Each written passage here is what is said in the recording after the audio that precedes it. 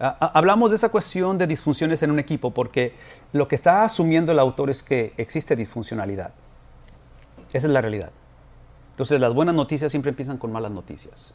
Ese es el punto. Entonces, existe disfuncionalidad y regresar a esto donde no tenemos, sino que somos un alma.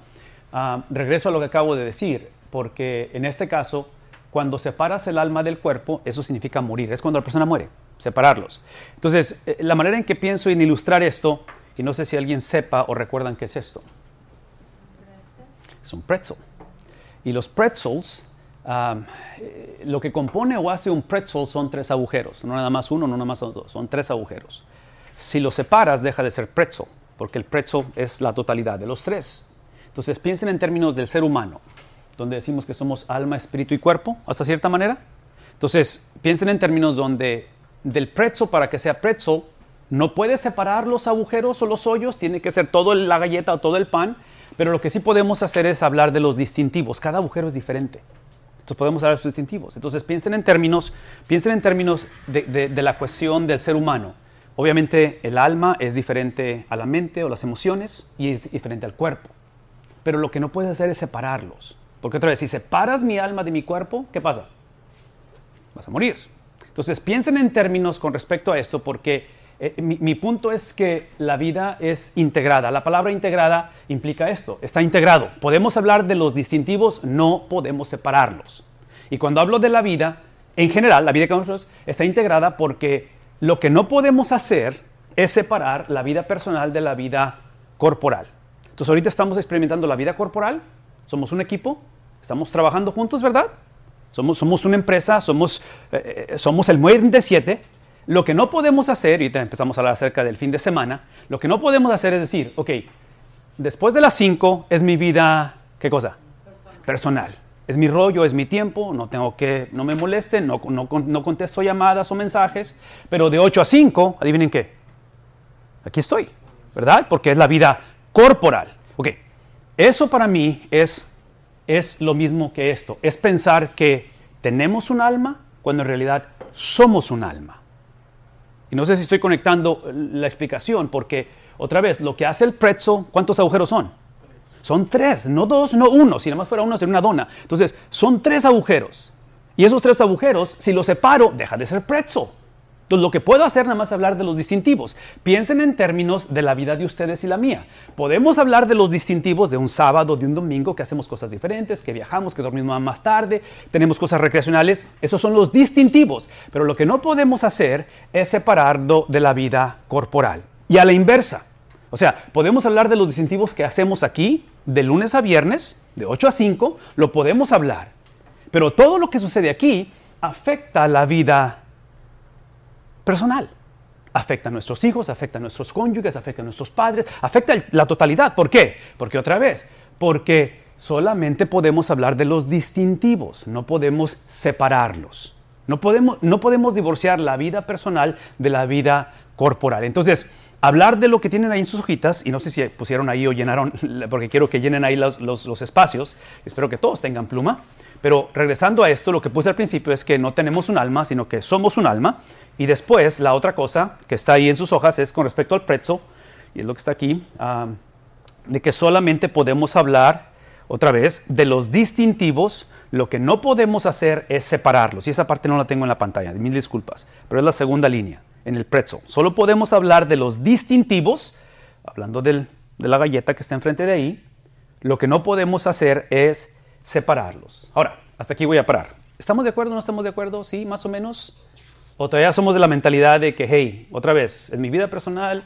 En inglés decimos, it's nobody's business. Esa mentalidad, y otra vez, cada cabeza es un mundo y no sé de quién estés hablando y no conozco el contexto, pero típicamente ese tipo de actitud, en inglés es la palabra entitlement.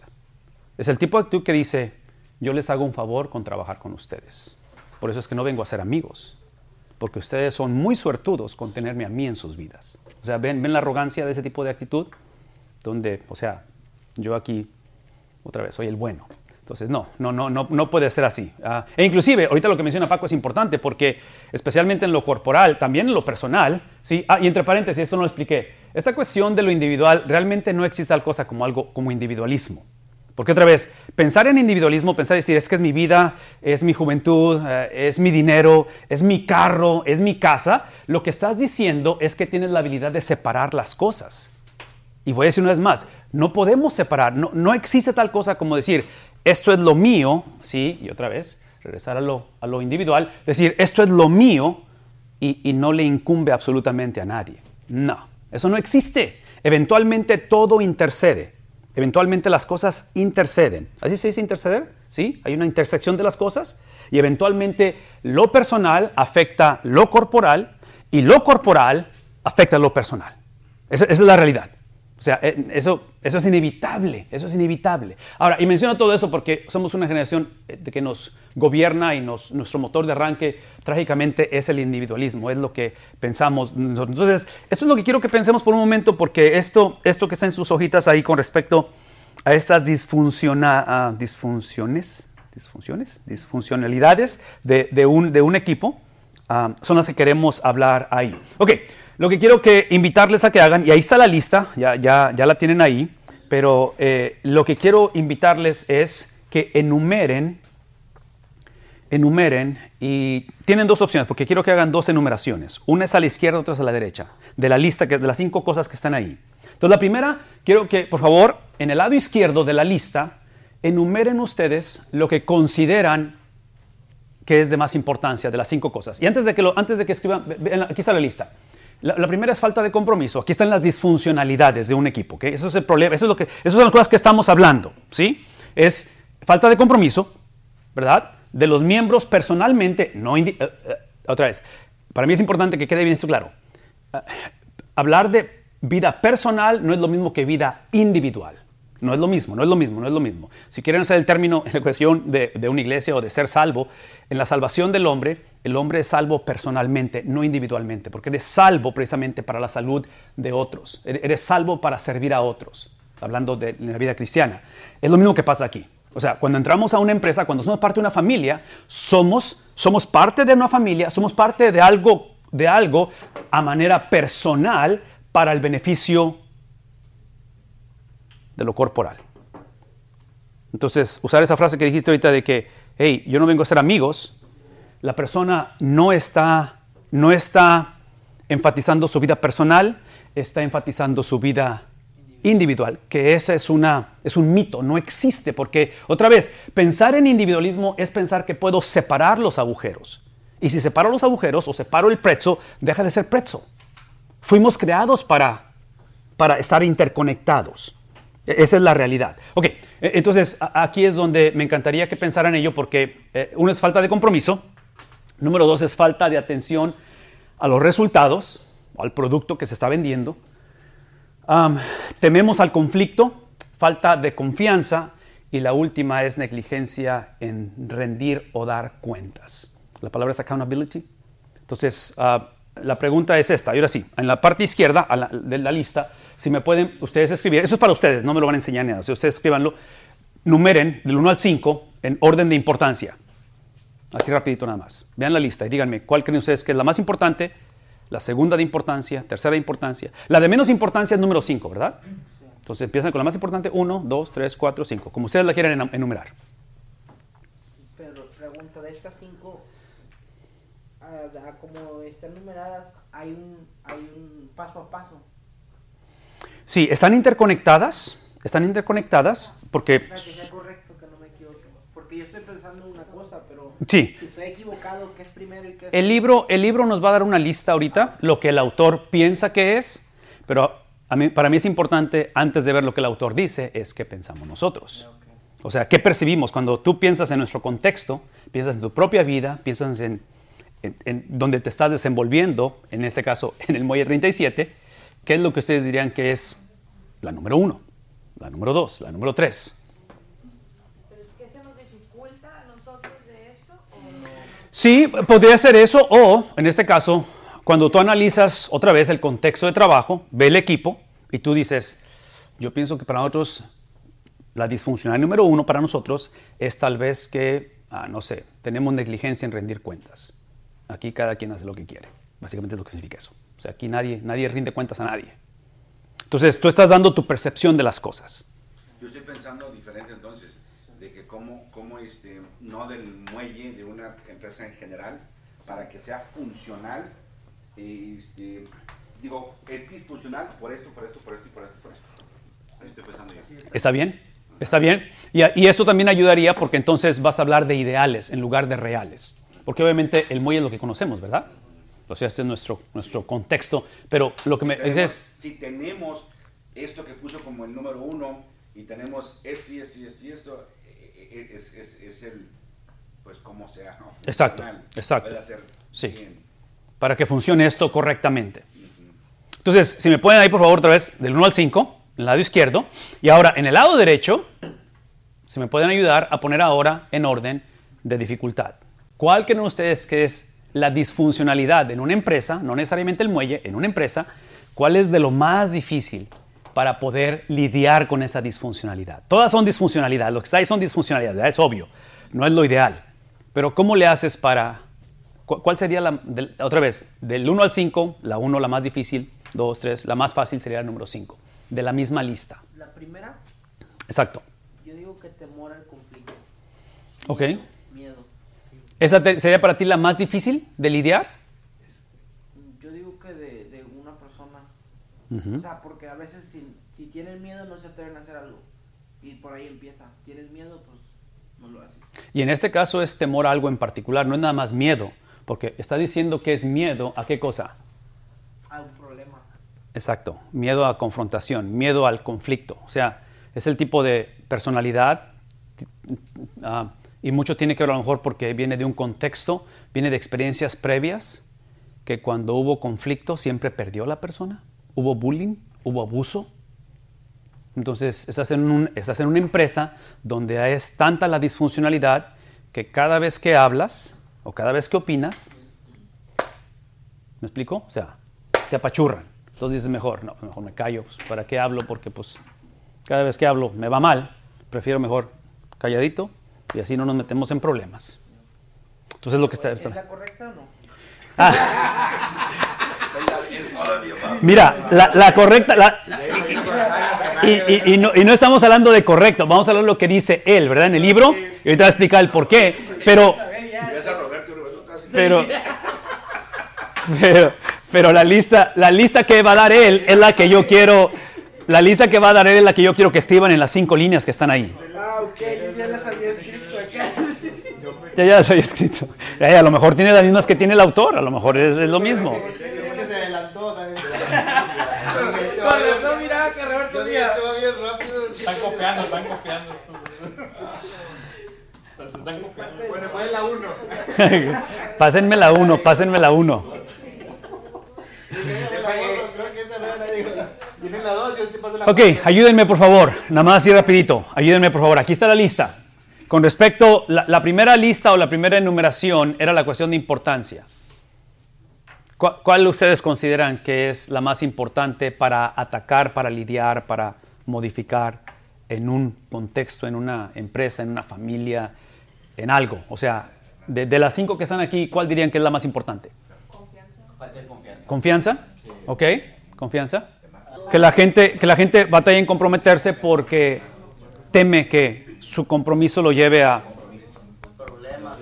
luchar, a tener, tú sabes, conflicto con otro. Entonces, mejor abstenerte, ¿no? O sea, de quedar de lejecitos, nada más al margen. Es la clásica de que yo no vengo a ser amigos.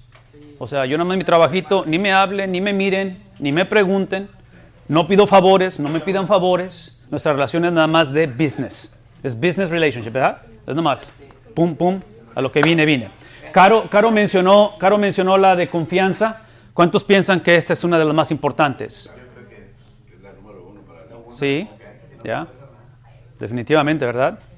O sea, si te pones a pensar en cualquier relación, no quiero saber cuál relación, si esto se pierde o si esto es cuestionable. O sea, pienso en un carro. Si no le tengo confianza a los frenos del carro, probablemente no debería de usarlo.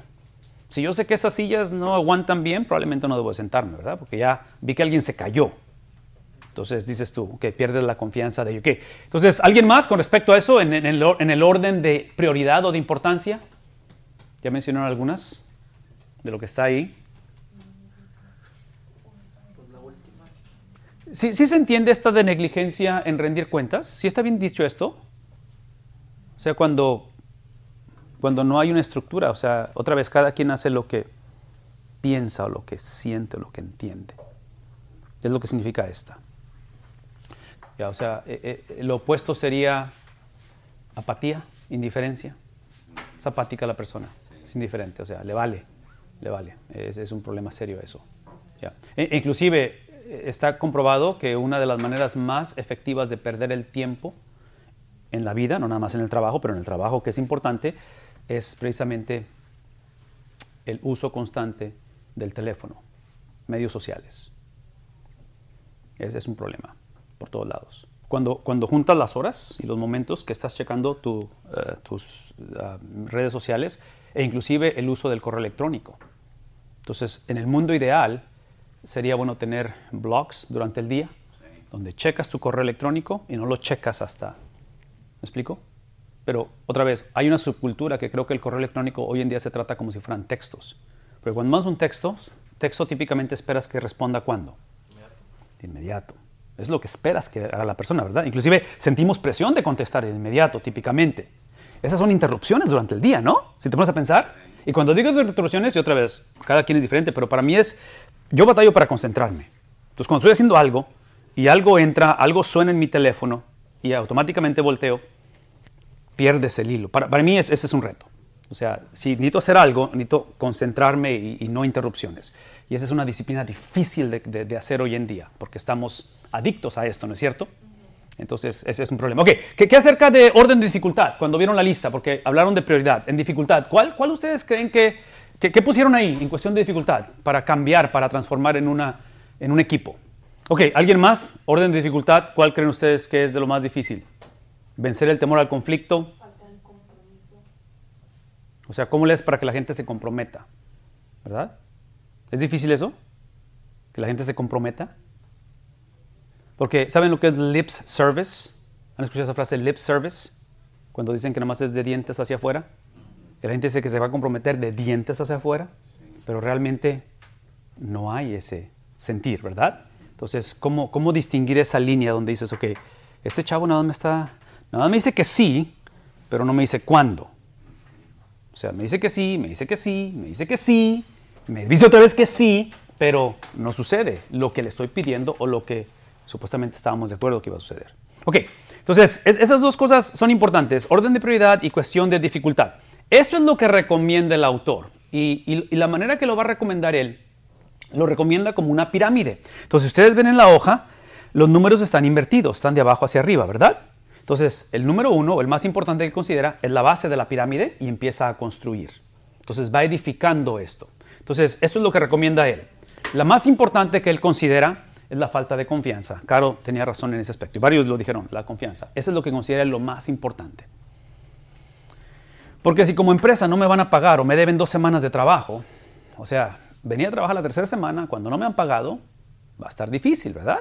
Porque me estás haciendo perder la confianza. O si como patrón me llegas tarde todos los días, o trabajas nada más 2 días de la semana, cada semana, oye, pues no podemos funcionar así, ¿verdad?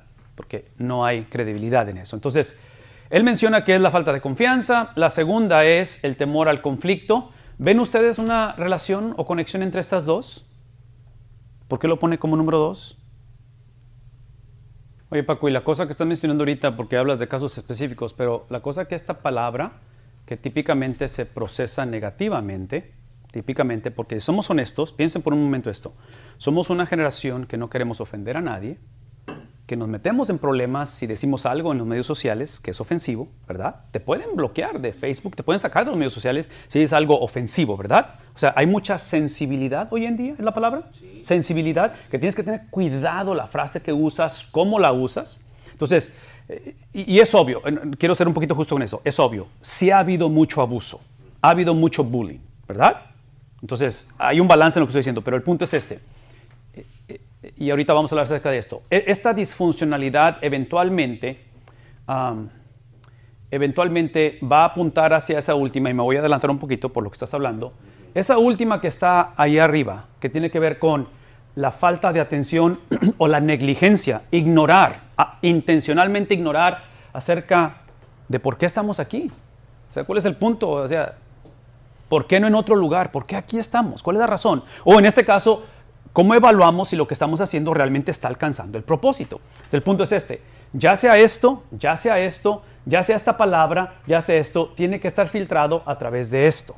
El ejemplo que yo usé la vez pasada, o una de las veces pasadas que estuvimos aquí, cuando se viene la pandemia, las empresas y las organizaciones del deporte profesional, la NFL, la NBA, todos ellos no estuvieron con la pandemia, no estuvieron dispuestos a negociar lo que dicen en inglés su bottom line.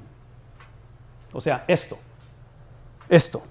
Porque estas organizaciones son multibillonarias, no por accidente, porque tienen bien claro, bien laser le llaman, laser así, bien específico, de qué se trata esto. Porque la inversión es muy grande, ¿verdad? Los contratos son multimillonarios, pero esto no lo... Entonces, ¿qué es lo que hicieron ¿recuerdan eso cuando la pandemia se vino y cancelaron todo?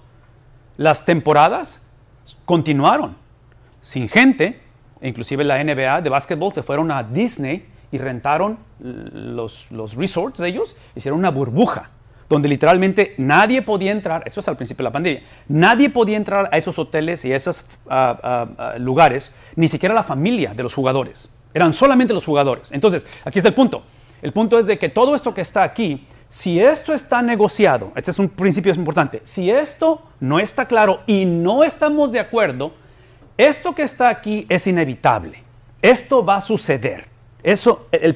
La pregunta no es si va a haber conflicto, la pregunta no es si va a haber desconfianza, la pregunta no es si vamos a batallar en rendir cuentas, esa no es la pregunta, si esto no está claro, lo que va a terminar sucediendo, que ese es el problema que hay en tu organización, es que esto va a ser filtrado a través de personalidades, a través de individuos, y entonces, ahora sí, empezamos con el dedazo, vamos a empezar a apuntar dedos y decir, es que así es ella, no es que él ya le había dicho, y lo sigue haciendo. Entonces, ¿ven cómo se personaliza el asunto? O ella es así porque no le caigo bien. Entonces, el momento en el cual nos ofendemos, nos sentimos ofendidos, o nos hacemos los ofendidos, ofendemos a alguien, ese es el producto de que no estén claro hacia dónde va esto.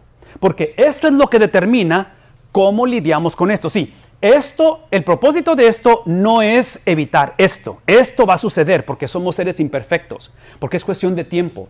Todos cojeamos de una pata. Algo está mal en nosotros, ¿verdad? En todos. No hay nadie perfecto en ese aspecto. Entonces la pregunta no es si va a suceder. La pregunta es qué es lo que determina cómo filtramos y cómo navegamos cuando sucede. Entonces la disfuncionalidad de estos equipos, de lo que estamos hablando, es que al no poner atención a los resultados y no tener en claro, otra vez, hacia dónde va esto, entonces esto se personaliza y el resto lo conocemos. Empieza el resentimiento, empieza el abuso, empiezan las personalidades. Aquí el que grita más o el que tiene la posición más alta abusa de uno o abusa de otro o se dejan abusar. Ok, entonces ¿ya escribieron eso? ¿Más o menos ahí lo tienen ya?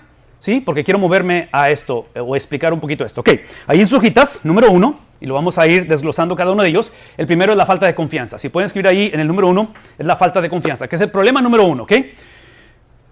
Esta falta de confianza, o en este caso, solucionar esta disfuncionalidad de falta de confianza o recuperarla o restablecerla, es que tiene que estar fundamentado en dos principios. Una es vulnerabilidad y la otra es riesgo.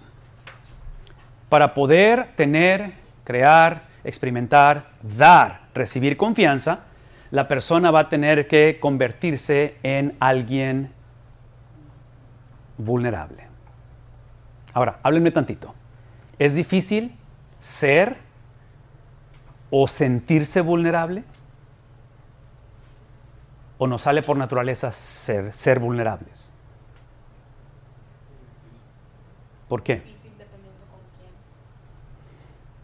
quién. ¿Y qué es lo que determina? ¿O quién determina si lo es o no lo es? En cuestión de esa vulnerabilidad. Exacto. Si es una persona en la que confías, tú estás dispuesto a abrirte, ¿no? Estás dispuesto a confiar en esa persona, porque estamos hablando de crear un contexto de confianza. Entonces, la pregunta es si en el contexto en que trabajo, en otras palabras, ¿qué es lo que puede hacer una persona que no sea vulnerable? Porque ¿qué es lo opuesto a la vulnerabilidad? Sí, todo lo que están diciendo es cierto, pero, y va interconectado, pero la falta de vulnerabilidad es simplemente la falta de confianza donde no quiero ser lastimado otra vez. Confianza. O sea, ya lo traté una vez, ya te abrí mi corazón, te platiqué algo muy personal y lo usaste en mi contra, ¿verdad? Entonces, ya no me voy a poner en esta situación, o sea, no, o sea, te encargué esto, te entregué este proyecto, te pedí que hicieras esto en un momento crucial para el negocio, para la empresa, y me fallaste. Porque cuando yo te entregué este proyecto, yo me estoy haciendo vulnerable a ti, ¿verdad? Porque estoy diciendo, dependo que para las 3 de la tarde esto necesita ser hecho. Y me saliste con que a Chuchita le dan calambres. Y me diste otra, ¿me explico? Entonces, esta cuestión de vulnerabilidad, y por eso es la palabra riesgo. Porque sí es un riesgo muy grande. O sea, volver a confiar es un riesgo muy grande. Y sobre todo si ya se quemó el cartucho, si ya te bajaron el cielo las estrellas y dijo que esta vez sí lo iba a hacer y no sucede, adivina qué. ¿Me explico? O sea, no va a querer hacer la persona. Ok, algunas cosas que están ahí y si quieren escribirlas o de alguna manera. Las cosas que ayudan a construir la confianza, y otra vez, estamos hablando de ideales, ¿verdad? Estamos tratando de cambiar o de transformar el contexto de falta de confianza, es que eventualmente, aquí está la vulnerabilidad, aquí está el riesgo. Es que necesitamos movernos, y no sé si lo puse aquí eso. No lo veo. Ok. Esta cuestión de compartir de mi persona, yo es lo que le llamo, es el antídoto, es lo opuesto. Esto es lo opuesto a las conversaciones de elevadores. Cuando te subes a un elevador y hay una persona ahí o dos personas ahí, te subes, típicamente por cortesía saludas. Pero es hasta donde va la conversación. No entras en ninguna conversación significativa, ¿verdad? Nada más es buenas tardes, ¿qué tal? ¿Cómo estás? Porque si tú dices, ¿cómo estás? Y la persona te empieza a platicar su vida, va a ser raro. Porque vas a decir, espérame, pues no me interesa saber realmente tu vida. Nada más es una palabra de cortesía. Entonces, hablar de construir confianza es de que no podemos continuar conversaciones de elevador en nuestro trabajo. Nuestra relación tiene que empezar a profundizarse en cuestión de quiénes somos y cómo nos conocemos. Inclusive, platicaste la vez pasada que habían ido a una conferencia y creo que se fueron a comer también. Y luego esta semana pasada fueron a la Isla del Padre a las competencias. Eso es lo que yo voy a argumentar. Mi argumento, porque a ninguna de esas he ido, no me han invitado obviamente, pero a ninguna de esas he ido. Pero eso es lo que argumento. Cada vez que salen del trabajo y viajan juntos, duermen juntos, comen juntos, empieza a suceder esto. ¿Verdad? Inevitablemente la vida se empieza a interceder, la vida personal, ¿verdad? Porque empiezas a decir, tiene un hijo, su mamá está en esa situación, ¿y cómo está tu tío? ¿No platicaste la vez pasada? Entonces, típicamente, obviamente no podemos salir cada fin de semana juntos, todos, ¿verdad? Pero ¿cómo le hacemos para que en el trabajo podamos empezar a crear una cultura donde empezamos en este caso, a compartir la vida juntos? La evaluación de atributos y debilidades, y esta es una de las cosas que son formatos, inclusive algunos son gratis, algunos se venden en la internet, de lo que viene siendo evaluar tu personalidad, cuáles son tus atributos, cuáles son tus debilidades, ¿me explico? Porque es importante que te conozcas a ti mismo en ese aspecto. La otra es confiar en el equipo de que al yo compartir de mi persona, no me van a juzgar. Porque otra vez, el haber viajado a la isla este fin de semana pasado o antepasado, hubo cosas que se compartieron o que nos dimos cuenta, porque cuando vi cómo manejaba ella o él, que iba en el carro, dije yo, hey, espérame, ¿cómo le dieron licencia a este chavo? ¿Ok? Entonces hay vulnerabilidad, ¿verdad? En ese aspecto. Ok, entonces, ¿qué es el punto aquí? ¿Cómo le hacemos para construir una cultura donde no voy a sentirme juzgado? ¿Cómo le hago? ¿Cómo le hago? Porque otra vez, es bien difícil. El último es de que el equipo no va a usar la información en contra de mí. Si empiezo yo a abrir mi corazón y empiezo a compartir cosas un poquito más personales, ¿cómo le hago para que no lo usen en contra de mí? Porque otra vez, no me voy a regresar a lo que puse al principio, pero recuerden que es vida personal y vida corporal. Entonces, no existe el mito de que están divididas. Entonces, menciono eso porque lo que yo comparta de mi vida con otros, ¿sí?, eventualmente en el trabajo puede afectar mi posición, mi salario, la confianza que tienen en mí. ¿Me explico? Entonces, eso es lo que está atribuyendo él con respecto a la posibilidad de lidiar o de construir la falta de confianza. Ok, ¿qué piensan de esto? ¿Más o menos? ¿Sí? ¿Tiene sentido? ¿Algo que le quieran agregar a esto? ¿Algo que les haga pensar o que digan, ok, yo agregaría eso también que ayuda a construir un poquito de confianza o alimentar la confianza entre nosotros? ¿Qué más pueden pensar? Jugar limpio, eso hace que puedas confiar en él. Sí, o sea, ser una persona de palabra. Que el sí sea un sí y que el no sea un no. Sí, porque, o sea, lo que quieres hacer es subir el escalafón o la escalera corporal de la empresa, ¿verdad? Entonces, lo que sucede, o lo que termina sucediendo es que tus compañeros, ya sean los que están debajo de ti o arriba de ti, simplemente escalones hacia tu objetivo. O sea, se convierten en simplemente, van a ser usados para el propósito que tienes. Ok, ¿cómo lidiamos con eso? Para allá vamos. Número 2, ahí en sus hojas es el temor al conflicto. Cuando hay falta de confianza, entonces hay temor al conflicto. Miren, esta cuestión del temor al conflicto, déjenme ponerla, y hay varias cosas que hay que, si gustan poner ahí o anotar con respecto al temor al conflicto. No traigo la foto aquí, pero anoche la usé porque anoche tuve que ir a una iglesia a hablar. Pero hay una foto que yo pongo y que he tenido, que la he usado, y ahorita la pondría si la tuviera aquí ahorita, pero no lo voy a hacer, no la voy a buscar por cuestión de tiempo. Pero es una foto de lo que sucedió el 6 de enero hace un año, del año pasado, que es el riot que hubo ahí en el Capitolio. ¿Recuerdan cuando las manifestaciones que se metió la gente al Capitolio? Ok, aquí está el punto. Esa foto representa lo que trágicamente nuestra generación es. Somos conflictivos. Por naturaleza andamos buscando razones para expresar nuestra inconformidad y para atacarnos unos a otros. En todo aspecto en la vida. ¿Me explico? O sea, los medios sociales, en fin, aquí está el punto. Este es el punto. Si podemos alimentar y construir una cultura de confianza, lo que va a suceder es de que esto que está aquí, esto es necesario. Esto es algo inevitable y necesario. Pero como el objetivo está bien claro, hacia dónde va esto, cuál es el propósito de esto, lo que hace ahora eliminar ese temor es que ahora nuestras diferencias, porque somos muy diferentes, es obvio que somos diferentes, ¿verdad? Contextos, trasfondos, idiosincrasias, pensamos diferente, actuamos diferente. Lo que hace es que las diferencias se ven como tracción en lugar de fricción. Una camioneta que de doble tracción, ¿qué implica? Que la metes a la arena y ¿qué tiene? No nada más 2 llantas, tiene las 4 llantas que tiene para salir, ¿verdad? Del lodo, de eso. Entonces, tiene más poder. Fricción implica ¿qué cosa? Oposición y que no te permite. Entonces, el punto es este. Esa foto que les menciono del Capitolio y las protestas y todo eso, es lo que yo diría, las diferencias son fricción. O sea, el hecho de que tú eres anglo, yo soy hispano, o tú eres afroamericano, o tú hablas ese idioma, ese es un problema. O sea, tenemos un problema cultural porque somos diferentes y lo voy a usar como excusa para crear división. Entonces, ¿cómo le hago para usar la realidad? Porque somos diferentes, pero no para causar división, pero para causar esa unidad. Esa es la pregunta. Entonces, ahí es donde entra esto. Porque si nuestras diferencias las usamos como herramientas, las usamos como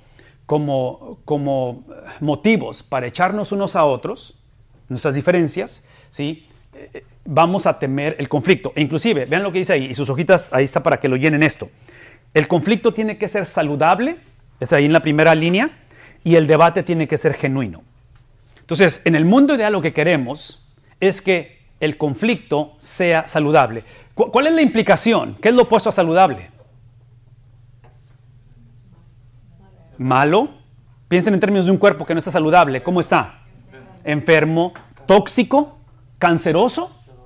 Entonces, el punto es que aquí hay diferentes tipos de conflictos. El conflicto no es el problema. Porque voy a decir una vez más, el conflicto no implica que hay uniformidad de nosotros. ¿Sí saben lo que es la palabra uniformidad? Lo que hay es unidad. Unidad, no uniformidad. Porque aquí el punto no es que todos pensemos lo mismo, creemos lo mismo, y que aquí el patrón dice brinca y tú dices ¿qué tan alto? ¿Han escuchado esa frase? ¿Sí? Tú dice brinca y yo ¿qué tan alto quieres que brinque? Ese no es el punto. ¿Sí? Aquí el punto es, necesitamos un contexto donde lo que nos hace, así como en el pretzel, cada agujero es diferente y no podemos separarlo, solamente hablar acerca de las diferencias. Es obvio que somos diferentes. Entonces aquí lo que no queremos es separarnos, pero queremos valorar nuestras diferencias. Pero nuestras diferencias, seamos varón, seamos dama, seamos de la tercera edad, de edad media, jóvenes, quien sea, millennial, lo que sea, esas diferencias, vean lo que voy a decir, esas diferencias se filtran a través del objetivo, no a través de las diferencias.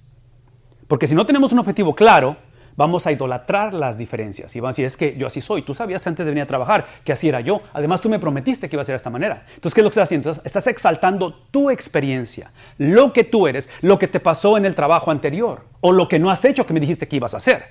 Porque entonces lo empiezas a personalizar. Entonces, independientemente quién eres, qué te pasó, cómo fue, de dónde vienes, quién fue tu papá, todo, es importante eso. Pero independientemente, eso lo cedemos por una causa más grande, que en este caso es el saber hacia dónde va la empresa. Entonces, en este caso, necesitamos un conflicto saludable porque eso implica que necesitamos expresar lo que pensamos. Porque eso es lo que hace único al muelle. Es la contribución de cada uno. No sé si eso está claro. O sea, se requiere que todos literalmente cooperemos y parte de ello es ¿qué es lo opuesto a genuino? Otra vez, conversación de elevador. ¿Recuerdan lo que dije hace rato? Si todos los días nada más de, hey, ¿qué onda? Y ahí te ves. Y de ahí en fuera, no quiero saber absolutamente nada de ti y obvio que no te voy a platicar absolutamente nada de mi vida, ¿verdad? Porque no hay confianza. Eso es lo que no puede seguir de esta manera. Entonces, aquí el punto es la confianza de expresar mi opinión de lo que pienso, ¿sí? Independientemente de cuál sea el tema, sin temer, ¿qué cosa? Otra vez, que lo usen en la evaluación, que lo usen en el aumento de salario, que lo usen en la cantidad de horas que tengo. ¿Me explico? Entonces, tengo la habilidad de opinar, pero una vez más, voy a decir una vez más, mi opinión, lo cual estamos en un país donde tenemos la libertad de expresión. La palabra en inglés es indictment. Esto no es un loophole. Esto no es nada más simplemente porque lo siento debo de decirlo así. Es un problema grande en nuestra generación. Hoy en día la gente piensa que si lo siente debe de decirlo. Y yo digo, no. Porque si dices todo lo que sientes, a lo mejor te van a meter a la cárcel por andar diciendo cosas que no debes de hacer. En otras palabras, a veces no podemos controlar los sentimientos, pero sí podemos controlar lo que decimos.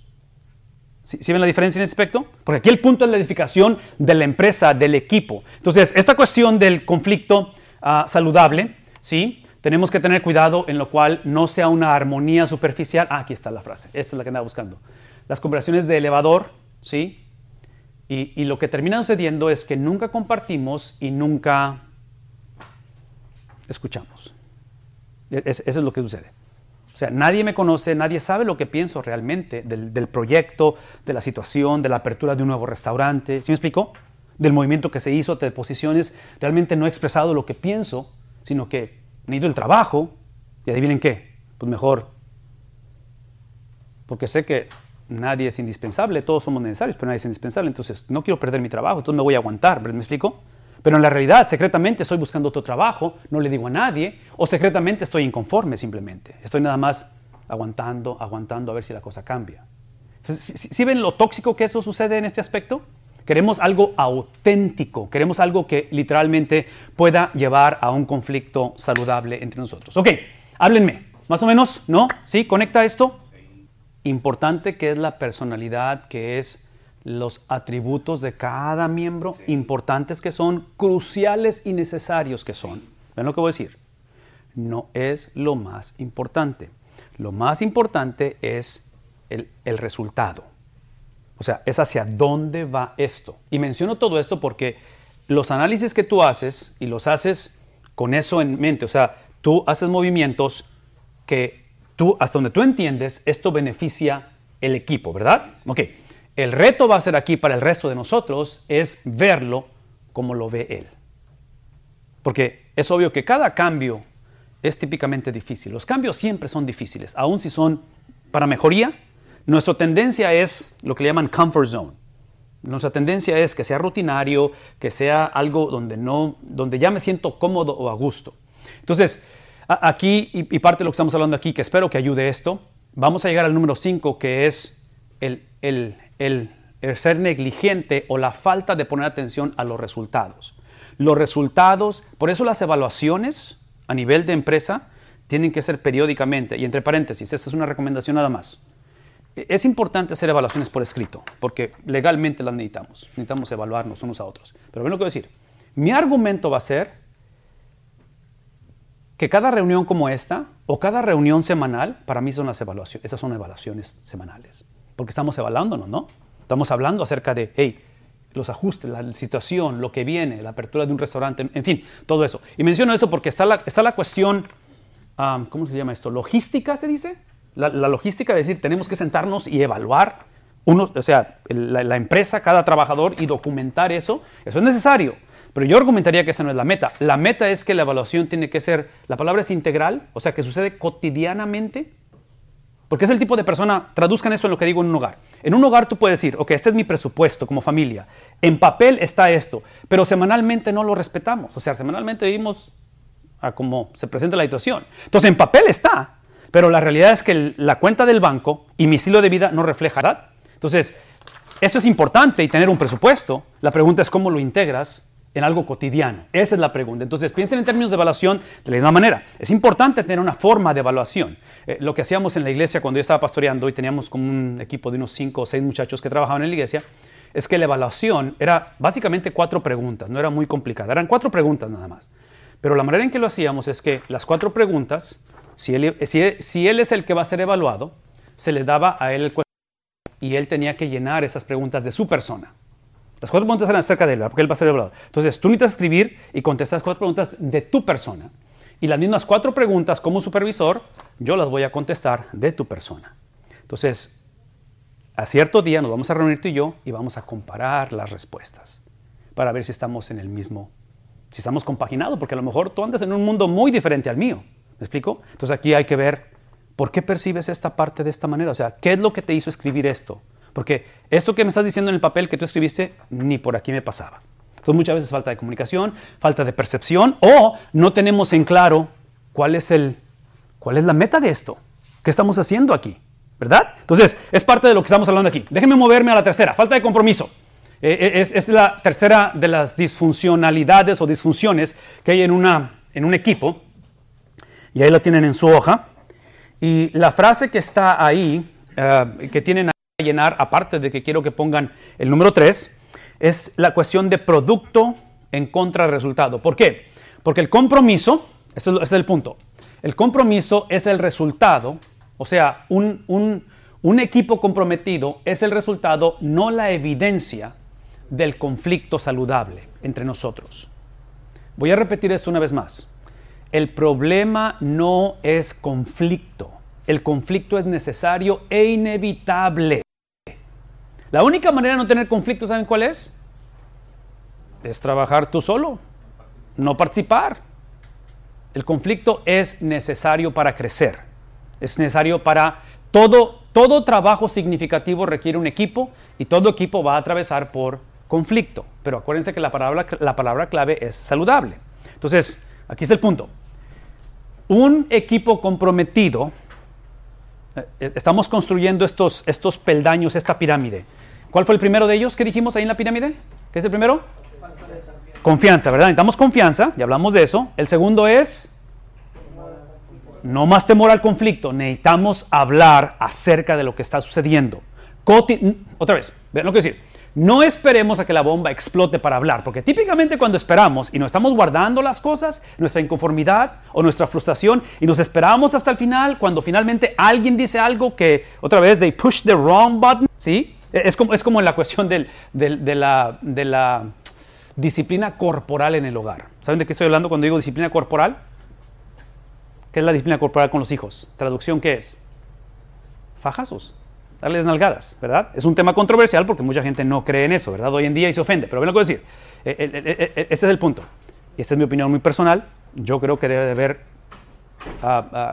disciplina corporal, pero, aquí está el pero, muy, muy grande. El pero es que como padres, típicamente lo que hacemos es que practicamos la disciplina corporal cuando ya estamos bien enojados. Entonces, la disciplina corporal, la criatura la transfiere como ¿qué? Como enojo, como abuso, y lo haces porque puedes y porque estás más grande. Pero un día voy a crecer, y adivina qué. Te voy a dar. Exacto. Porque el problema no fue que disciplinaste, el problema es en qué condiciones lo disciplinaste. Y típicamente disciplinamos cuando estamos enojados, cuando ya no, o sea, le estuvimos diciendo que no lo hiciera, que te bajaras, y bájate, y bájate, y bájate. Mi argumento va a ser este. Mi argumento... Contabas hasta 3, 4... Y eso es exactamente lo que yo argumentaría que es parte del problema. El problema es que advertimos mucho y nunca lo cumplimos. Número 1. Número 2. Creamos una cultura donde amenazamos y volvimos a amenazar. Perdimos credibilidad porque nunca hicimos lo que dijimos que íbamos a hacer, ¿verdad? y los hijos son súper inteligentes, ellos saben exactamente cómo manipular el sistema, y cuando finalmente actuamos, ya estábamos hasta la coronilla. Ya el huerco se cayó, ya rompió la cosa esa, y en fin, ya saben la historia, ¿verdad? Ok, entonces el punto es que la disciplina corporal se traduce en un contexto de ira, ¿sería la palabra? O sea, ya estamos, pero o sea, ya no quiero saber nada de este muchacho. Y guácatelas. Ok, es lo mismo que estoy diciendo en cuestión de muchas de las veces lidiar con conflicto. Muchas de las veces aguantamos,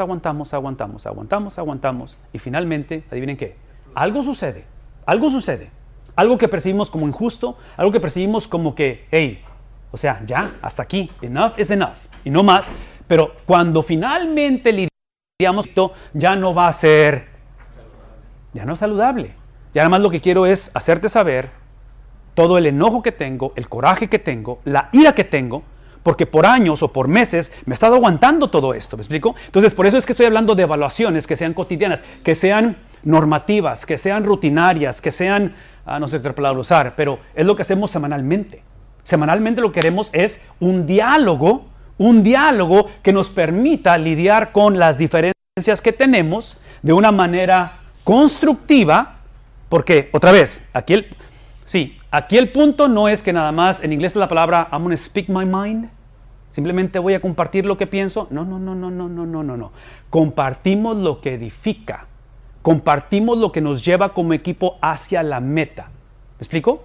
Y otra vez, no estoy hablando de que seamos hipócritas o falta de sinceridad, pero tenemos que entender que lo que sentimos, sí, ese es el punto. Si la meta es negociada, regresen conmigo a la NFL, a la NBA, si la meta es negociada, cuando se presenta una pandemia, esto no va a sobrevivir, porque la pandemia cambió completamente la vida de todos, pero estos cuates, los dueños de los equipos, ellos desde antes de la pandemia, su punto de referencia y su meta no iba a ser negociado. Entonces cuando se viene el conflicto, adivinen qué, simplemente hicieron lo que siempre estaban haciendo, no negociar su bottom line.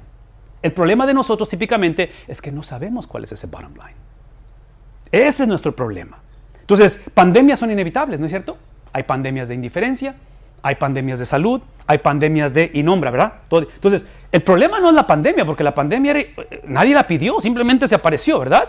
El punto que hizo la pandemia es exponer de qué manera íbamos a lidiar con oposición para que esa oposición, para que ese conflicto, para que esa desaveniencia o pandemia se convierta en el vehículo para que nuestra organización se convierta más saludable.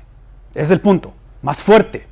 ¿Me explico? De tal manera que lo que se venga, adivinen qué, ya lo pasamos. E inclusive, este es mi argumento, cuando juntos crecemos en salud, cuando hombro con hombro y nos curtimos y nos lanzamos y luchamos, adivinen qué, eso unifica.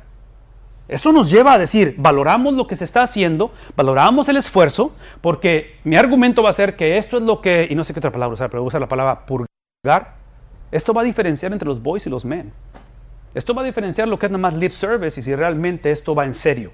Si realmente estoy... ¿Mande? Purifica. Sí, o sea, esto va a diferenciar si realmente aquí nada más quiero un paycheck o si realmente creo que quiero entregar mi vida a esto. O sea, esto es importante. Esto es más que simplemente lo del ingreso, obviamente es algo necesario, pero yo no trabajo simplemente para recibir un ingreso. O sea, no juegues. Si el punto es dinero, o sea, somos una generación que ya nos mostró la pandemia y nuestra generación. Esta cuestión del dinero es extremadamente vulnerable. Así como tenemos un día, el día de mañana, literalmente podemos perderlo todo.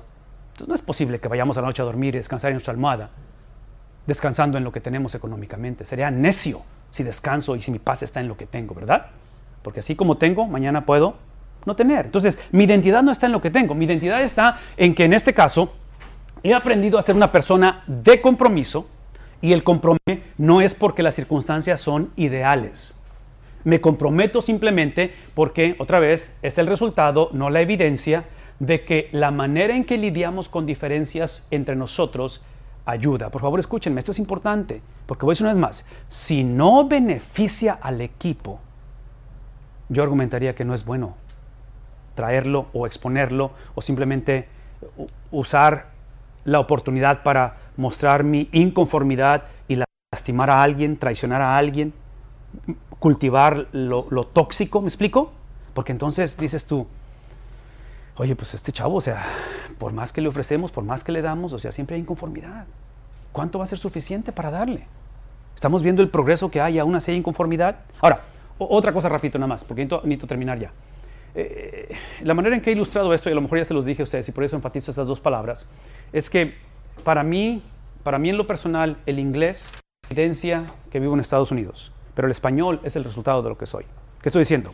Que lo que me sale natural no es el inglés, lo que me sale natural es el español, porque es mi idioma, ¿verdad? Entonces, vean lo que voy a decir. Cuando hablamos acerca de compromiso, no debe de ser forzado, tiene que ser lo natural. Es mi punto, ¿me explico? ¿Sí captamos esa ilustración o no? A ver, de nuevo. Ok, Me gustó, el pero- inglés en mí es la evidencia que tengo más de 30 años aquí en Estados Unidos. Hablo inglés, porque es la evidencia, pero no es lo que me sale naturalito a mí. Lo que me sale natural, el resultado, lo que fluye en mí, y no tienes que forzarlo, es simplemente lo que soy, no lo que hago, es el español. Entonces, hablar de alguien comprometido, no puedo yo comprometerme y usarlo para restregárselo a alguien y decir, yo ya me comprometí, tú no has hecho lo que... O sea, usarlo como un arma para recordarte que tú no has cumplido tu parte de la negociación. ¿Me explico? Entonces, como en inglés se dice badge of honor, lo usas como si fuera una credencial, una charola, como los judiciales que traen charolas, y lo usan cuando hay un crimen y están las franjas esas, las tiras amarillas, que nada más pueden entrar personas con charola, ¿verdad? Los investigadores entran, tienes que estar calificado. Muchas veces así usamos el compromiso. Me voy a comprometer para que me suban el sueldo, me voy a comprometer para... ¿Me explico? O sea, hay como cierto tipo de manipulación en ese aspecto. Entonces, aquí es donde quiero enfatizar esto, porque el compromiso no es la evidencia, no está forzado, no queremos gente forzada a esto, es el resultado de algo que tiene que ser integral. Esto tiene que ser cotidiano. Esto es lo que hablamos cada reunión que tenemos en nuestra interacción, en el trabajo, en la oficina, con otras personas, cómo nos tratamos, cómo nos vemos unos a otros. Y otra vez, regreso a la cuestión de disciplina, hablé de la cuestión corporal. Sí, la disciplina en el hogar, típicamente, o en el mundo ideal, debe de ser para restaurar, no para separar. ¿No? ¿Sí? Necesitamos disciplina en el hogar. O sea, no puedes, si vives en una casa donde cada quien hace lo que quiere, esa casa no va a durar mucho tiempo. O sea, ponte a pensar, un niño de 3 años, si él va a hacer lo que quiere, él va a comer hot Cheetos todo el santo día. ¿Cuál es el problema con ese? Obesidad, salud, ¿me explico? Entonces, tienes que darle lo que necesita para comer por su bienestar. Entonces, traduzcan esto en ese así. La disciplina que necesitamos, esta estructura, lidiar con la disfuncionalidad, literalmente es para esto, no para esto. Porque aquí es donde, si lo ven desde la perspectiva de la Biblia, típicamente como seres humanos vemos la Biblia como un libro que trata de controlar mi vida y decirme cómo vivir. No. La Biblia es un libro que nos protege, sobre todo de nosotros mismos. No sé si está claro eso. Porque mucha gente no quiere nada con Dios o con la Biblia porque dice, es que yo quiero seguir haciendo lo que yo quiero hacer, ¿verdad? Con mi vida. No quiero que nadie me diga cómo vivir. Pues otra vez, yo argumentaría que la mayor parte del dolor del ser humano es causado a sí mismo, por confiar en su propia prudencia. Entonces la Biblia, o Dios en este caso, lo uso como protección. Es como la vacuna en los niños. No hay ningún bebé que pida ser vacunado. Y sufren cuando los vacunas. ¿Pero por qué los vacunamos? Es una protección que no están pidiendo, ¿verdad? El niño no está pidiendo ser protegido, pero sabemos que sin las vacunas, su posibilidad de polio, su posibilidad de un montón de complicaciones en el futuro, va a ser el producto de negligencia de los padres. Entonces, es lo mismo que pasa aquí. Si no tenemos disciplina, estamos pidiendo a grito disfuncionalidad. Estamos pidiendo a grito conflicto tóxico. Entonces, la disciplina son los parámetros para restaurarnos unos a otros. Rápidamente, es de escuchar todo, celebrar nuestras diferencias al entablar desacuerdos. Tenemos que sentir la libertad de estar en desacuerdo. No sé si eso es claro. ¿Ya quedó claro eso o no quedó claro eso? De que el desacuerdo no es problema, siempre y cuando el desacuerdo fortalezca la meta del proyecto. No sé si eso está claro. Aquí no es desacuerdo por desacuerdo. Aquí no es simplemente porque estoy molesto, porque no me gustó. Aquí es que el confrontarnos, el tener conflicto, es para fortalecer nuestra relación porque somos todos necesarios para mover esto hacia adelante. Entonces, cuando no hay desacuerdos, esa es una señal de que esto no está saludable. Y eso me dice a mí que esta es una olla express, se llama, de las que están las vaporeras, que en cualquier rato va a explotar la cosa. Yo argumentaría que si no hay conflicto, aquí en cualquier rato va a explotar esto. Porque es obvio que hay desacuerdos. La pregunta es cómo navegamos los desacuerdos, cómo le hacemos para hacer esto. Tomar decisiones, afirmar, y otra vez, la meta es la salud del equipo. Esto es parte de este compromiso, es lo que requiere para poder comprometernos. Nos damos mutuamente unos a otros, y esta es la cuestión de la relación, mutuamente. Este es el contexto de evaluación cotidiana, semanal, diaria. Tenemos que aprender a darnos mutuamente lo que necesitamos, no lo que merecemos. El contexto de lo que estamos hablando, conectando con lo que está diciendo Pac, acuérdense que estamos hablando de la cuestión de compromiso. Estamos hablando acerca de conflicto saludable. Entonces, cuando hay diferencias, y deben de haber diferencias entre nosotros, cuando alguien dice algo que es opuesto a lo que yo pienso, o hace un cambio que no estoy completamente de acuerdo, pero, beneficia la salud del equipo. No sé si está claro. Este es el filtro a través de lo cual estamos hablando esto, ¿verdad? ¿Está claro eso o no está claro esto? Vean lo que voy a decir. Si el equipo o el proyecto o la meta sufre, todos sufrimos. ¿Estamos conscientes de ello? Típicamente procesamos nuestras decisiones en lo inmediato, en lo que a mí me conviene, en mi posición, en mi aumento, en mi horario, en lo que me atrae, en lo que me gusta hacer. O lo que me quitaron, o lo que yo me merecía y no me lo dieron. Así lo procesamos. Pero pocas veces hablamos de esto cotidianamente. ¿Cómo le hago para mantener enfrente de nosotros meta? O sea, ¿hacia dónde va esto? Porque regreso a la cuestión de la NBA a la NFL. Lo que hizo la pandemia expuso en estas organizaciones esto. Lo que ellos no estaban dispuestos a negociar. Por eso es que esas gentes triunfan como triunfan antes de la pandemia, en medio de la pandemia. Adivinen cuánto lo están haciendo ahorita. Mucho más todavía. ¿Por qué? Porque no negocian la meta. Entonces, el problema de nosotros cuando esto no está claro y viene el conflicto, vienen las diferencias, viene que se cierra esto, que hay carencia de esto, o crecemos, empiezan a brotar tuercas, como decimos, porque otra vez, cada quien se siente entitled. Cada quien se siente con la libertad de opinar lo que piensa. Yo tengo más antigüedad. Me explico, cada quien saca sus charolas, sus credenciales. Entonces, hablando de todo eso, porque necesitamos ese diálogo, es que aprendemos a darnos lo que necesitamos, porque otra vez, en un contexto donde va a haber conflicto, hay conflicto, vamos a dialogarlo, vamos a hablar, a expresarlo, vamos a comunicarlo, obviamente van a salir cosas medias sensibles, cosas que no nos van a gustar hablar y que si fuera mi preferencia no las quisiera hablar porque no quiero ser vulnerable, sobre todo si es algo que me pone en una situación de cuestionamiento o cuestionas lo que estoy diciendo. Entonces, por eso es que tenemos que aprender a darnos lo que necesitamos, no lo que merecemos. Porque, en otras palabras, en una reunión donde empezamos a dialogar y hay diferencias de opinión, el introvertido va a decir, es la última vez que opino. Porque este chavo es dominante, o sea, escucha cómo habla ella.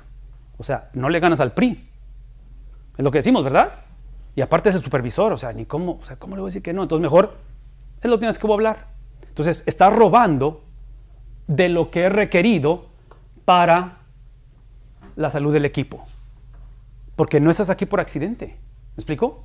Tu contribución es necesaria y la contribución no es nada más lo bueno, lo que etiquetamos como lo positivo. No. Es la totalidad de las cosas, pero filtramos las cosas a través de esto que está aquí. No las filtramos simplemente porque es lo que pienso, porque es lo que siento, porque es como fui enseñado, porque yo les dije, porque, ¿me explico? En otras palabras, aquí no se trata de la posición que tengo dentro de la empresa. Se trata de lo que somos y somos personas que aprendemos a darnos lo que necesitamos en lugar de lo que merecemos. Número 4, necesito acabar. Negligencia en cuentas. Este es el más difícil.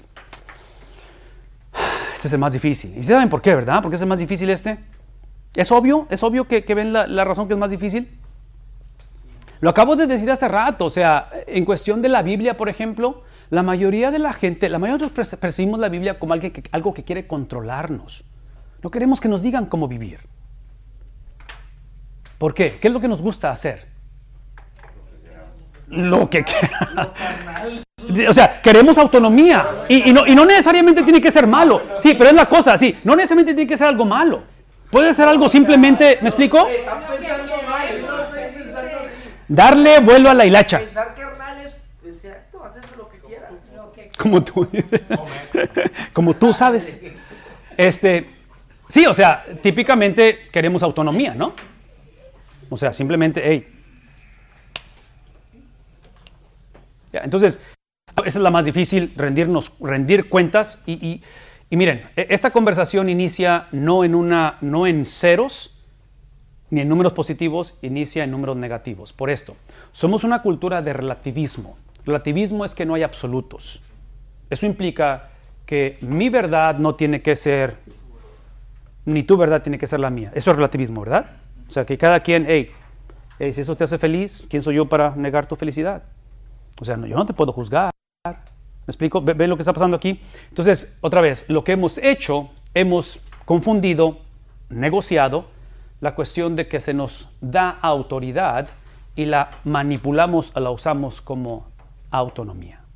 Entonces, esto es extremadamente importante porque, esa cuestión de... ¿Están de acuerdo conmigo en eso? De que somos una generación de relativismo, de que aquí no hay absolutos, aquí cada quien... Es fluida la cosa, ¿verdad? Observen lo que voy a decir. Esa es una mentira. Somos deshonestos con esto. ¿Saben por qué? Porque si ahorita salen por su carro y alguien los asalta y les quita su bolsa, su cartera, ustedes no van a decir, no, esto es relativo porque sea realmente gente mala no hay. O sea, que yo lo vea malo.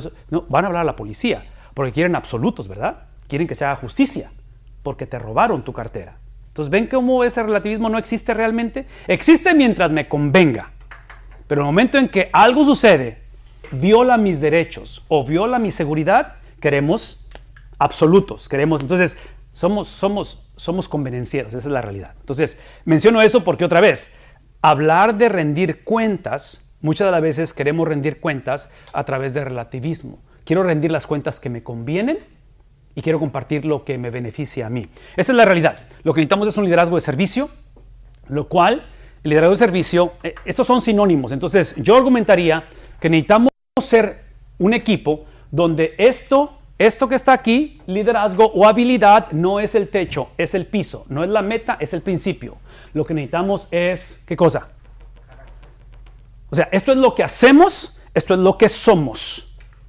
Cuando esto se intercambia o se confunde o se fusiona, entramos en problemas. Tiene que haber distinción en ello. No podemos separarlos porque es como el pretzel. Es un solo paquete, la cuestión de habilidad y de integridad.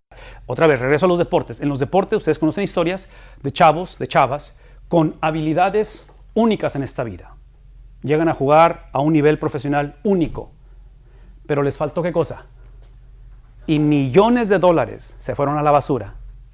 Porque los agarraron con marihuana, porque, ¿me explico? Porque su problema de carácter. Entonces, estos eventualmente interceden, no sé si estamos conscientes de ello. Eventualmente interceden. Entonces, cuando hablamos acerca de rendir cuentas unos a otros, queremos en el mundo ideal rendirnos cuentas desde el punto de vista donde hemos sido posicionados en autoridad, donde necesitamos la infraestructura de una organización, esa es necesaria, la infraestructura, el sistema, pero ese dominio o autoridad que tenemos es debajo de.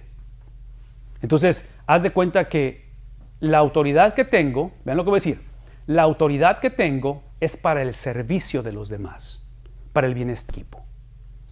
No es la autoridad que simplemente me hace sentirme superior o ser superior.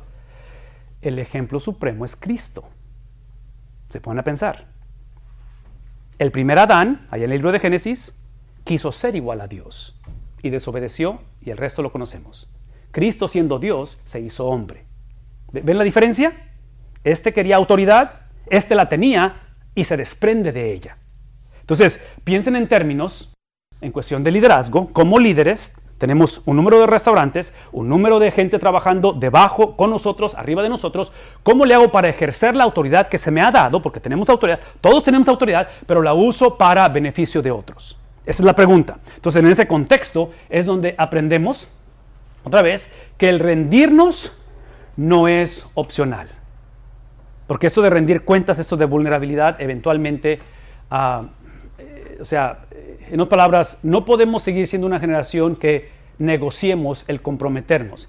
Si vemos esto como opción, vean lo que voy a decir, si vemos esto como opción, no la vamos a hacer. Si vemos el compromiso como opcional, circunstancial, temporal, dependiendo cuánto me paguen, dependiendo si hacen lo que les pedí, dependiendo si, y empiezan otra vez, no la vamos a hacer. Porque la vida es extremadamente incierta, la economía es extremadamente fuerte, y tu vida y mi vida, adivinen qué, no está garantizada.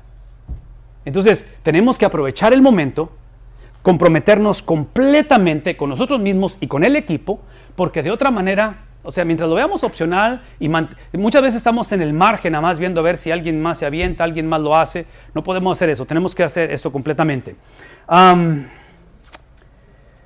Tenemos que aprender, sí, esta cuestión de verlo opcional es el rendirnos, es el aceptar y el celebrar la mediocridad, es el tipo de situación donde no hay acción ni hay iniciativa. Alguien más es responsable, alguien más es culpable de cómo estamos y por qué estamos batallando. ¿Me explico? Entonces, o sea, no podemos rendirnos, rendirse no es opción, tenemos que reconocer que mediocridad no es una opción. Último, y con eso acabamos, y otra vez es la falta de atención a los resultados.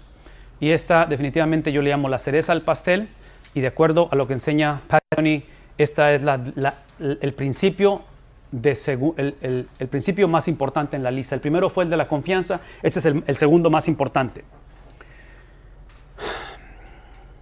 Esta es la pirámide, ¿recuerdan que hablamos de pirámide? Entonces este es el último de los peldaños, esa es la punta de la pirámide. Si quieren ustedes dibujar una pirámide ahí, ver esos 5 principios ahí. Pero es la falta de atención a los recursos. Yo argumentaría que eso es lo que filtra todo. Aquí es donde se acaba la conversación y aquí es donde decidimos si esto va a funcionar o no va a funcionar. Ok, rápidamente, ¿qué implica esto en la cuestión de falta de atención a los resultados? Rápidamente, este es el tipo de situación, pensando en el matrimonio, por ejemplo, es el tipo de persona cuando no hay objetividad y se negocian los resultados, ¿hacia dónde va esto? Es el tipo de persona que eventualmente, en lugar de luchar por su cónyuge, lucha por el matrimonio.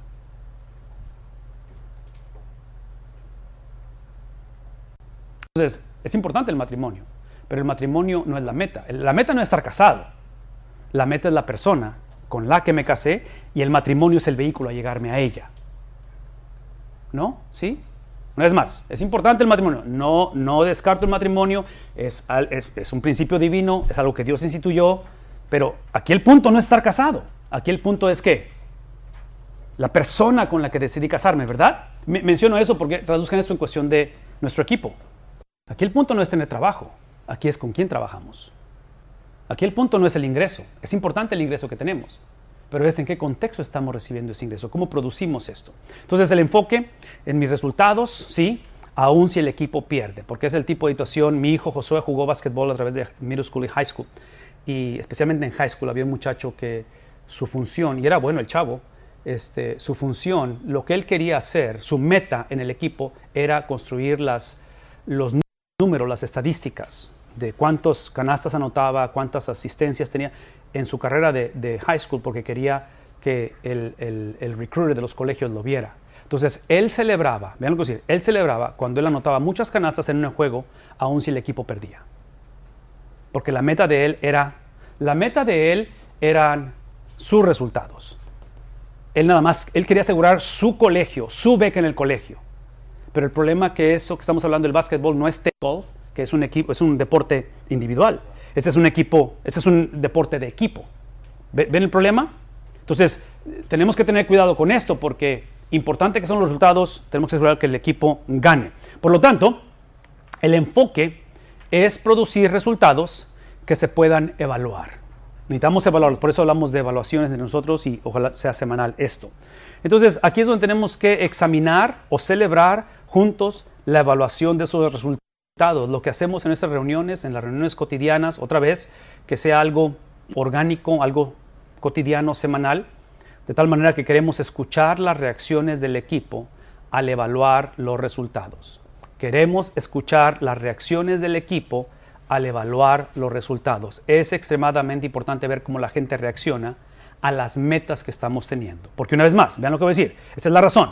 Porque potencialmente, tú como gerente, como manager, como director de un área de la empresa, a lo mejor no estás rindiendo los resultados que te gustaría tener en tu área, pero el equipo está ganando. ¿Sí? Entonces, eso es importante, por eso queremos ver cómo reacciona la gente y que no haya competencia entre nosotros, que no haya esa rivalidad entre nosotros. Hay 3 cosas que quiero que se lleven, y esto es lo que concluye todo esto. Número 1 es la confianza. Es importante tener confianza, pero es más importante el objeto de la confianza. ¿En quién depositamos nuestra confianza? Y aquí es por eso que somos equipo, porque estamos trabajando juntos. Así es que importante, regresando al número 1, confianza, de igual importancia es el objeto. Esto es como la fe. Es importante tener fe, pero de igual importancia es tener el objeto de la fe. ¿En quién confiamos? ¿Verdad? Es el mismo concepto en ese aspecto. Entonces, el objeto de la confianza es importante.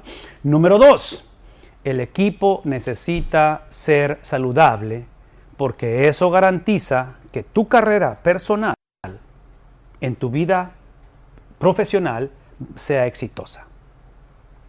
Si el equipo es saludable, todos ganamos. No sé si eso está claro. ¿Sí lo creemos, no lo creemos?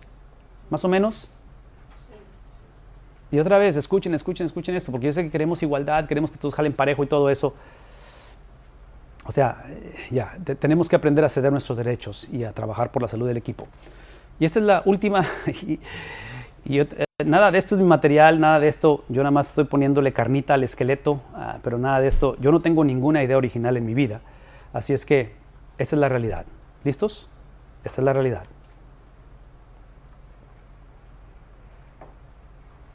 Esa es la realidad. Que cuando la meta es clara, los resultados son claros, eso va a filtrar, eso va a purificar quién se queda en el equipo y quién no. El crecimiento de una empresa es por añadidura y también es por resta. Subtracción se dice, subtraer, ¿sí? Entonces es por los dos. Cuando la meta no es clara, ¿ven lo que voy a decir? Cuando la meta no es clara y la meta no es reintroducida constantemente y no está siendo evaluada constantemente esa meta, cuando esto sucede, típicamente las pérdidas, o choque entre las personas, es porque hubo disfuncionalidad entre uno con otro. Entonces, yo no estoy en contra de que algunos tengan que salir, pero asegurémonos que la salida de la gente es porque no estuvieron de acuerdo con la meta o no estuvieron dispuestos a ver la salud del equipo. Porque si esa es la razón que perdemos a alguien, yo diría, no pido disculpas. Necesitamos ese espacio. Necesitamos tener una persona que nos mueva, porque aquí lleva urgencia esto, ¿verdad? O sea, esto no es que va a ser de 7 años, 14, 20 años. Es de ahorita. Tenemos que hacer las cosas ahorita. Entonces necesitamos entender esto, ¿cuándo? Desde ayer. No cuando esto finalmente, ¿me explico? O sea, tiene que haber esa urgencia y tiene que ser algo que se cultive entre nosotros en ese aspecto. Les mencioné hace rato que la NBA hizo una burbuja, le llamaban la burbuja, allí en Disney, cuando se vino COVID, para acabar su temporada, porque COVID entró en marzo y estaban a la mitad de la temporada. Y como ellos no estaban dispuestos a negociar la temporada, se llevaron a los equipos a la burbuja. Hubo chavos, hubo basquetbolistas que literalmente no fueron a jugar y perdieron parte de su contrato porque no estaban dispuestos a encarcelarse, a resguardarse en una burbuja, porque no podían salir, literalmente no podían. En aquel tiempo, acuérdense, no podíamos tener contacto, o sea, era toda una estructura, ¿verdad? Cómo filtrábamos la cuestión del contagio. Entonces, hubo chavos que se hicieron los, ¿cómo se llama? Se quisieron pasar de listos. Y en un fin de semana se salieron de la burbuja porque quisieron ver a la novia, lo que sea, y los castigaron, les quitaron. Entonces, lo que estoy hablando es esto. Las reglas, la meta, acabar la temporada de básquetbol, filtró quién entraba y quién no entraba.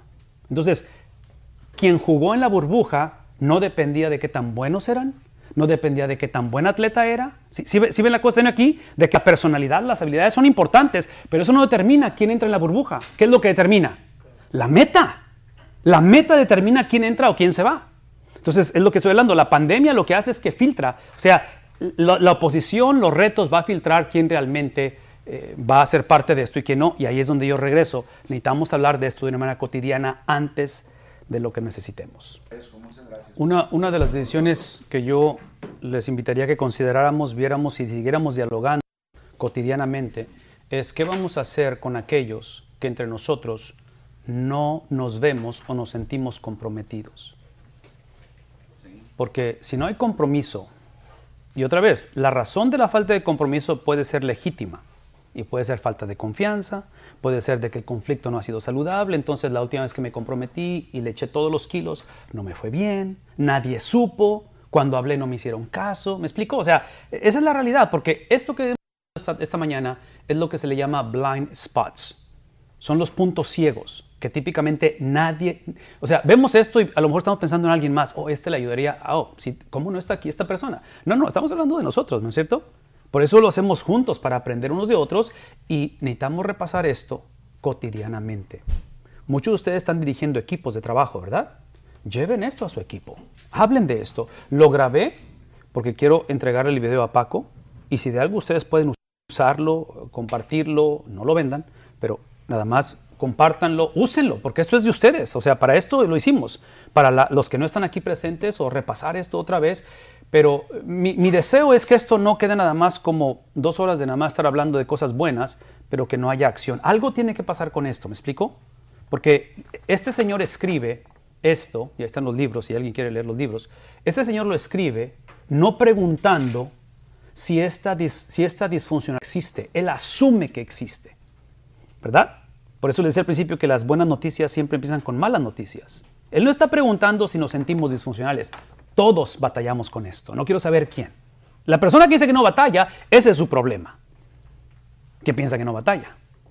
Cuando en realidad todos batallamos. Entonces, esto no es una fórmula, esto no es un sácame de apuro así de volada, que si es punto 1, punto 2 lo hacemos y ya mágicamente. No. Esto es algo normativo, cotidiano. Por eso hablamos de evaluaciones, tanto lo que es el componente legal, que tiene que estar documentado en un papel, pero también de evaluación cotidiana, donde hablamos de compromiso, hablamos de conflicto, porque cuando tenemos conflicto, la pregunta es cómo navegamos el conflicto. ¿Realmente está ayudándonos a movernos adelante o es un conflicto que está creando otra vez ese ambiente tóxico? ¿Qué acerca de la meta? ¿Está clara la meta? ¿Sabemos hacia dónde? ¿Sí me explico? O sea, eso tiene que ser cosa cotidiana, hablar y volver. Entonces, cada experiencia que tenemos entre semana, experiencias planeadas, experiencias no planeadas, usémosla como vehículos para retomar esta conversación. Y decir, oye, es que lo que hiciste me muestra que no estás comprometido con esto. O sea, no podemos hacer eso. Necesitamos, ¿sí me explico? O sea, o la pregunta sería, ¿por qué? ¿Por qué batallas en comprometerte? ¿Qué es lo que hace falta? ¿Qué es la parte? ¿De qué manera puedo contribuir o ayudar para alimentar compromiso? ¿Sí me explico? O sea, pero otra vez, mi sugerencia es que no esperemos a que algo suceda, o como cuando los niños que les pegamos y andamos hasta acá, y es cuando, ¿me explico? O sea, mucha gente habla de esto, ¿saben cuándo? Y esto lo he visto, no me ha pasado, gracias a Dios, pero lo he visto. Lo hablan el momento en que van a despedir a alguien. ¿No creen que sea demasiado tarde? O sea, no juegues. O sea, hablas desesperado porque, o sea, ya te aguanté todo este tiempo y nunca cambiaste. Pero el problema es que no le dimos las herramientas a la persona para que pudiera navegar lo necesario en ese cambio. Entonces nos esperamos a que la cosa iba a cambiar solita. Esperamos, ¿me explico? Porque no queremos conflicto, no queremos meternos en problema. Y aparte es el sobrino de el compadre, entonces pues no quiero broncas con esto. Entonces, si podemos verlo de una manera normativa, o no sé cómo usar esta palabra, proactiva en lugar de reactiva, ¿es la palabra? Proactividad en lugar de reactividad.